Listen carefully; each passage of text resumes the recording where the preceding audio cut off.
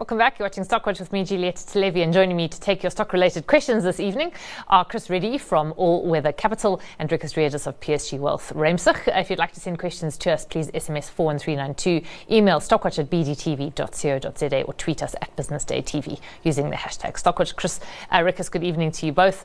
Chris, if I may start with you, it wasn't a great close on the overall index today. We were closed down about 1/5%, but it actually felt like not a bad day in the sense that the volumes were quite brisk and the rand also did very well. Do you get the sense that maybe there's some foreign buying coming back to the South African market where it seemed to evaporate almost entirely last week? Yeah, I think it's a good summary. We have been seeing quite a bit of foreign flow coming into our markets.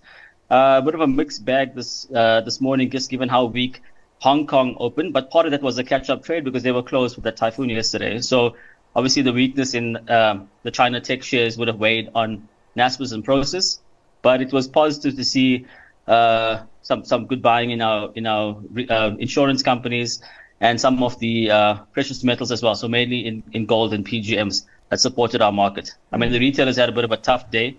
I think it could just be some profit taking given some of the trading updates that we expected to come out tomorrow from Pick n Pay, and then we've got Mr. Price on Friday. Okay, well, we'll get to those in a minute.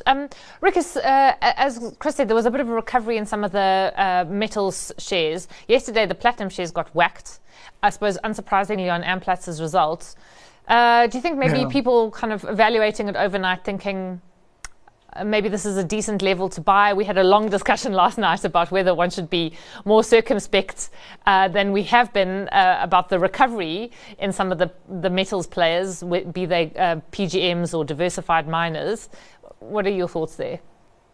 I think there's two scenarios here. The diversified miners even today, excuse me, didn't do very well, and that's on the back of China. You know, if China's not using commodities, that's not going to help. Precious metals, another story. Both Amplats and Implats are up, despite the results from Amplats yesterday, are up about 10% from their lows. Things like Sibanye up about 15%, Northam as well. So I think a lot of the bad news is probably in those prices, specifically if you take a look at what the Amplats price did on what really was a not very good set of quite a visible update. Yeah. So in that sense, I think we're probably seeing some kind of bottom forming in platinum. And really what has to happen as far as that group of metals is concerned is that the Russians have got to stop selling their rhodium and palladium to fund their war.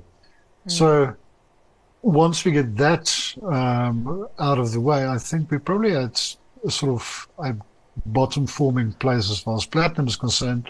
Gold, one reason only, and that is the weakness in the dollar, which has taken over the past 2 weeks quite a smack. Chris, just your thoughts very quickly on the PGM players. There seems to be, a divergence of views, and I don't want to belabor it because we did speak about it on the show a bit last night. Are you nervous or are you tempted? I think given the share price moves that we've seen year to date, I mean, it is tempting to look at some of the PGM plays here.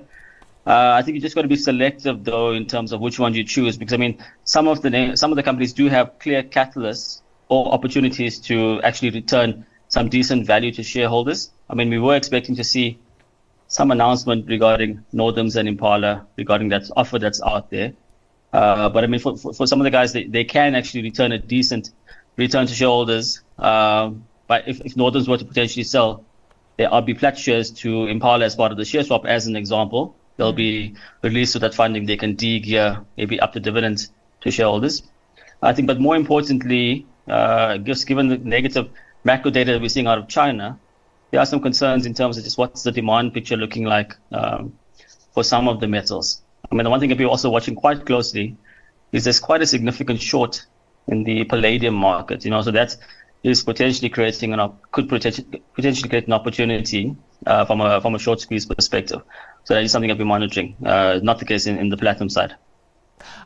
Okay, in other words, a bit of a rebound in the palladium price, given the short in the... It's given the positioning of speculators, hedge funds in that spot market. Yeah. Okay. What about ArcelorMittal? Before I get to questions, I mean, ArcelorMittal had an absolutely horrific day, down 43% by the close. Rick came out with a trading update. Excuse me, I'm going to sneeze. Okay, the sneeze moment has passed, thank goodness. But the ArcelorMittal essentially said that just how bad conditions were took them by surprise, and they couldn't adjust accordingly. And I saw some cynics out there on Twitter saying, well, everyone was crowing about this being an exceptionally low PE stock, but this is what can happen, is with these low PE stocks can go to negative values when the earnings don't come through at all. I mean, do you think the share price fall was justified today? I don't know. I've been of the opinion. I think last time we spoke about ArcelorMittal, a number of months ago, I said even if the price on a valuation basis is low and it recovers, in the end you're still sitting with ArcelorMittal. Apart from its own operational inefficiencies, it's what can happen if everything goes wrong. Not only for Arcelor, but any type of commodity or commodity-related shares. So it's to be expected. But be that as it may, they really had stormy weather on all fronts over the past year. Mm.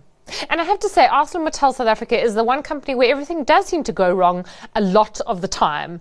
If I've been looking at ArcelorMittal over the last 21 years, I mean, I think the last good time might have been 15 years ago. Chris, they'd have maybe a quarter or two where they did okay, and then things would kind of collapse in a heap for them. Do you think this is the beginning of a lot more selling for the share?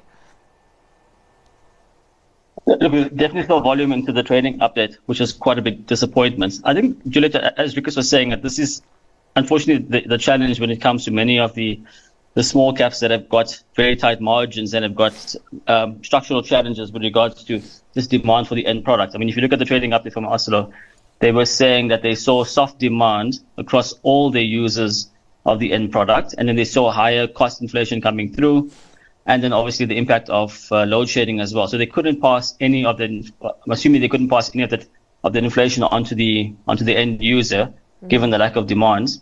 From a balance sheet perspective, though, I mean, it's important also to note that there's a significant shareholder loan to the Arcelor parent. There isn't a lot of third-party debt, but we don't know if they have taken on debt in this period, because they do make a comment about working capital release not happening in this period. Yeah. So maybe they could have taken on third-party debt. So that is something to just watch closely when they do report their results. But unfortunately, when you've got small margins, I mean, you don't need too many things to go wrong for you to have a problem in the share. Mm. Yeah, I mean, it is a pretty awful day especially for those who have maybe thought that ArcelorMittal was, on a better wicket of late, and you could see that in the share price performance of the last 2 years. What about Steinhoff? Sorry, yeah, Chris. So it's a problem. It's a problem with extrapolate recent set of earnings in some of these shares. I mean, especially when it comes to the cyclical names, it's tough to say on a 1 year forward PE that it potentially screens cheap when you don't know if that earnings is actually going to be there in a year's time, Yeah, I do feel like ArcelorMittal, for all the wrong reasons, should serve as a cautionary tale to investors. Then what about Steinhoff? Steinhoff, on the other hand, had a bizarrely good day. The few cents that remain to be traded. The viewer says, can your panel please explain the 200% jump Steinhoff had today? Some 18 million shares were traded. Who is buying? Does a single day buying relate to Steinhoff's AGM next week? Rikus? Don't know, don't care. Sorry. I would just pretend to care, for goodness sake. That's a good answer. Really, no. I do kind of wonder why there is interest in Steinhoff. I mean, really, aren't you trading around sort of 1 or 2 cents? Who is doing the trading? I am slightly fascinated by who is doing the trading. So I care a little bit more than you do, Rikus. Well, the only reason, if I receive a client with Steinhoff, I take the opportunity to use whatever loss he's got or she's got, because invariably they will and offset that against any capital gains almost immediately, because one of these days, possibly, we're not going to be able to sell it because the share will be suspended. Yeah. Chris, I mean, do you look at this with a slightly fascinated eye or an entirely jaundiced eye? I think this is one of the beauties of the market. I mean, things happen that you can't actually explain. For a company that doesn't have any equity to be up 150%, maybe guys are looking at the meme stock move in the US and thinking that they could just ramp one more time before the AGM here and pick up a few more pennies in front of the train. I don't know. Yes, okay, because that train is coming, unfortunately. Exactly. And just a quick question from me before the break and before we get to other questions that viewers have sent through. There was a comment, Rick, because I'm actually not sure if it was you or Chris talking about the dollar. And I was reading an FT article suggesting that there's a certain dollar bearishness, which I guess you could see reflected in what happened to the rand today. Do you think maybe we are on a slightly different move now, that the era of the strong dollar might be behind us, which hopefully would be good for South Africa, if not necessary for some of the commodity players and some of the rand hedges? Yeah, it's multifaceted. I mean, I think a lot of the dollar movement at the moment is in anticipation of what the Fed's going to do, or at least what message they're going to give us next week. We saw that with data coming through today as far as consumer prices. What was it? I forgot what it was. But yeah, the last couple of major data releases are pointing to a slowdown in the rate of inflation increase, and that obviously will lead to a perception that the dollar should be going weaker. I think with world trade being under pressure, and specifically because of China, that doesn't bode well for other currencies apart from the dollar. So I wouldn't necessarily say the dollar party is over. We still are far too mired in a global economic growth slowdown, even though the Americans are looking a little bit better than they were a month, 2 months ago. You know, everybody is now talking about soft landing, possibly no landing whatsoever. But in the medium term, I can't really see continued dollar weakness. The dollar strength that you've seen over the last few months might be abating somewhat, but Rikus was saying that he can't really see other currencies, particularly emerging market currencies, galloping stronger, given the softness in the global economy and particularly in the Chinese economy. Do you pay much attention to this? I mean, are you using the slightly stronger rand that we're seeing now to take money offshore, for example? Or are you just noting this and carrying on as usual? Look, we're obviously watching quite closely. We do think that at the 18 rand level, the rand does seem to be sold off over here. If you look at it on a trade-weighted basis, I think part of the challenge with the rand obviously has been a political premium that investors have placed on it as well, just given some of the events with Russia and China that have occurred. Some question marks in terms of just the outlook for resources, given how focused our trade is, or exposed our trade is on the resources side. But definitely we'll take some respite with this rand pulling back to below the 18 rand level. I mean, as Rick has mentioned as well, I mean, the dollar has come off quite a bit, given the CPI print last week that came in at about 3% level, slightly below analyst expectations. So I think many are expecting the Fed to be nearing the end of this rates hiking cycle. The question, though, remains in terms of when do they actually start tapering. The market, I think, is a bit more optimistic in terms of these rate cuts. If you see some of the other managers like Bridgewater, for example, they still think that the US could potentially keep rates at these levels for longer, and they're not really at the end of inflation. I mean, remember, it's also important to note that on the US CPI print, it was also cycling the high number from last year. So obviously with the base effect, it optically seems as if CPI is rolling off here. So it'll be important to see the next couple of prints. Because a viewer actually says, I'm confused by signals from the USA recently. One day, there are inflationary lowering signals given CPI data. The next day, overheating in the economy data. These seem conflicting or contradictory, or am I justified in just not understanding the messages? I mean, does anyone understand the messages? Rikus, do you? I think it's leads and lags. Again, take a look at today's data. It was retail sales, by the way. Came in softer than expected, but if you take a look at the core number, that was actually double expectations. So there's no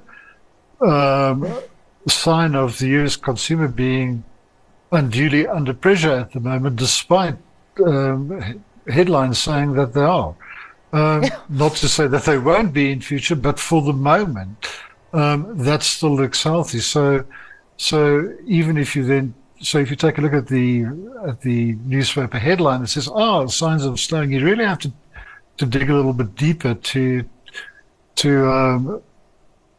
really form a total picture. So I would agree that we're probably we are closer to the end of your rate hiking cycle, but as to whether it's going to be a sudden turnaround, not so sure about that. So I lean towards a little bit higher for longer. I mean, Chris, or do you have a sense maybe there's it's a Goldilocks sense? In other words, the economy isn't overheating to the extent that, if you're starting to get lower CPI numbers, but it's certainly not falling off a cliff.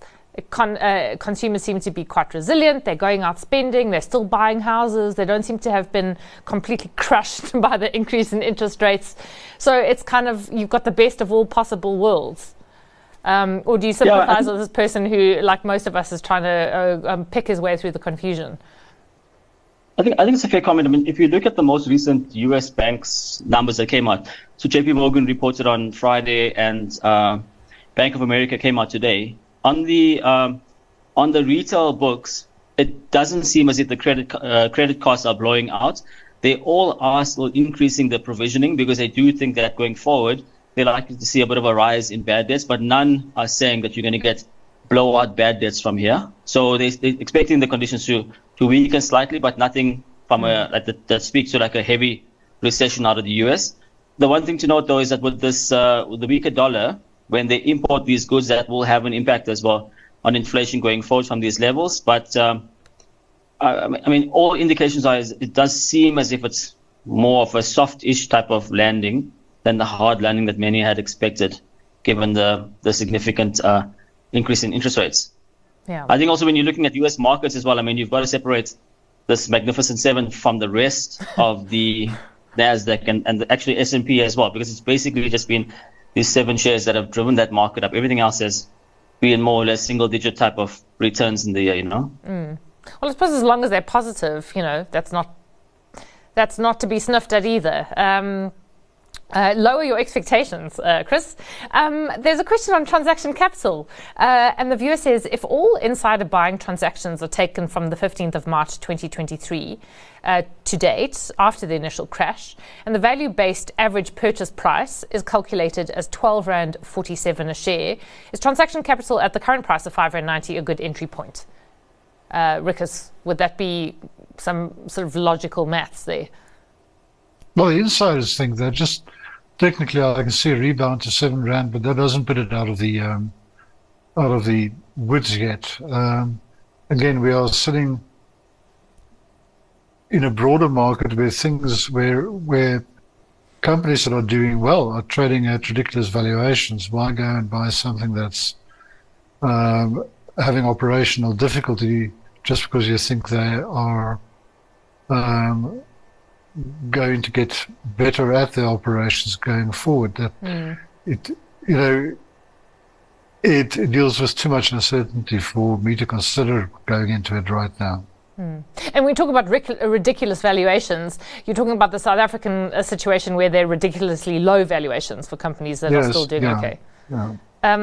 Chris, do you agree with Rikus' assessment, or would you be prepared to take a bit of risk on a turnaround story? Look, I think it's tough calling it in transaction capital because the share has actually been all over the place of late. I mean, it's touched low 5 rands, and it's been all the way up above 7 rand here. I think it's more a question to ask some of the key shareholders in Transaction Capital, because there's one or two that have got high teens positions. If you do get some trimming down from those investors, it's going to put pressure on the share here. And I think we've discussed this last week as well, in terms of just getting an update around what's happening with the balance sheet and the ability to refinance the upcoming maturities, which will be important for Transaction Capital. But I think at these levels, it's probably not attaching any value to SA Taxi here. So from that perspective, you can say, if you're taking a longer-term view, it could be a buy. But it's tough to, it's more, you got to know what the larger shareholders are doing in the share, because that amount of supply will be a problem for the share. And I think that's part of the reason why we're seeing the share being all over the place at the moment. Yeah. Okay. Yeah. Tough call. As Rika says, maybe the easier call is just to avoid it entirely and buy cheap companies that aren't under the same amount of stress. There's a question on Altron, and the viewer says, what's the analyst's fundamental, operational, and also leadership views on the above company? From a charting perspective, I'm looking to accumulate from about R6.50 or R4 to R6.50. Rikus, I suppose you have a certain technical analysis bent, so I don't know if you would agree with that, but looking at it operationally and also given its leadership, what do you think of Altron? Well, it was completely wrong on Altron, because even from a technical perspective, I think I bought about R2 higher from where it is right now. Last set of results wasn't all that great, all the usual suspects. In other words, their customers are under pressure. General economic pressure. I think Mr. Kopp has taken over. Is a good successor to Nayati, and I think as long as the strategy that Nayati started with, as a more customer focus, getting rid of the extraneous businesses, I still think it's in a very good position as a services company towards the rest of the South African economy. I mean, they've got a big footprint. Obviously, you need better economic conditions for that kind of company to actually do well.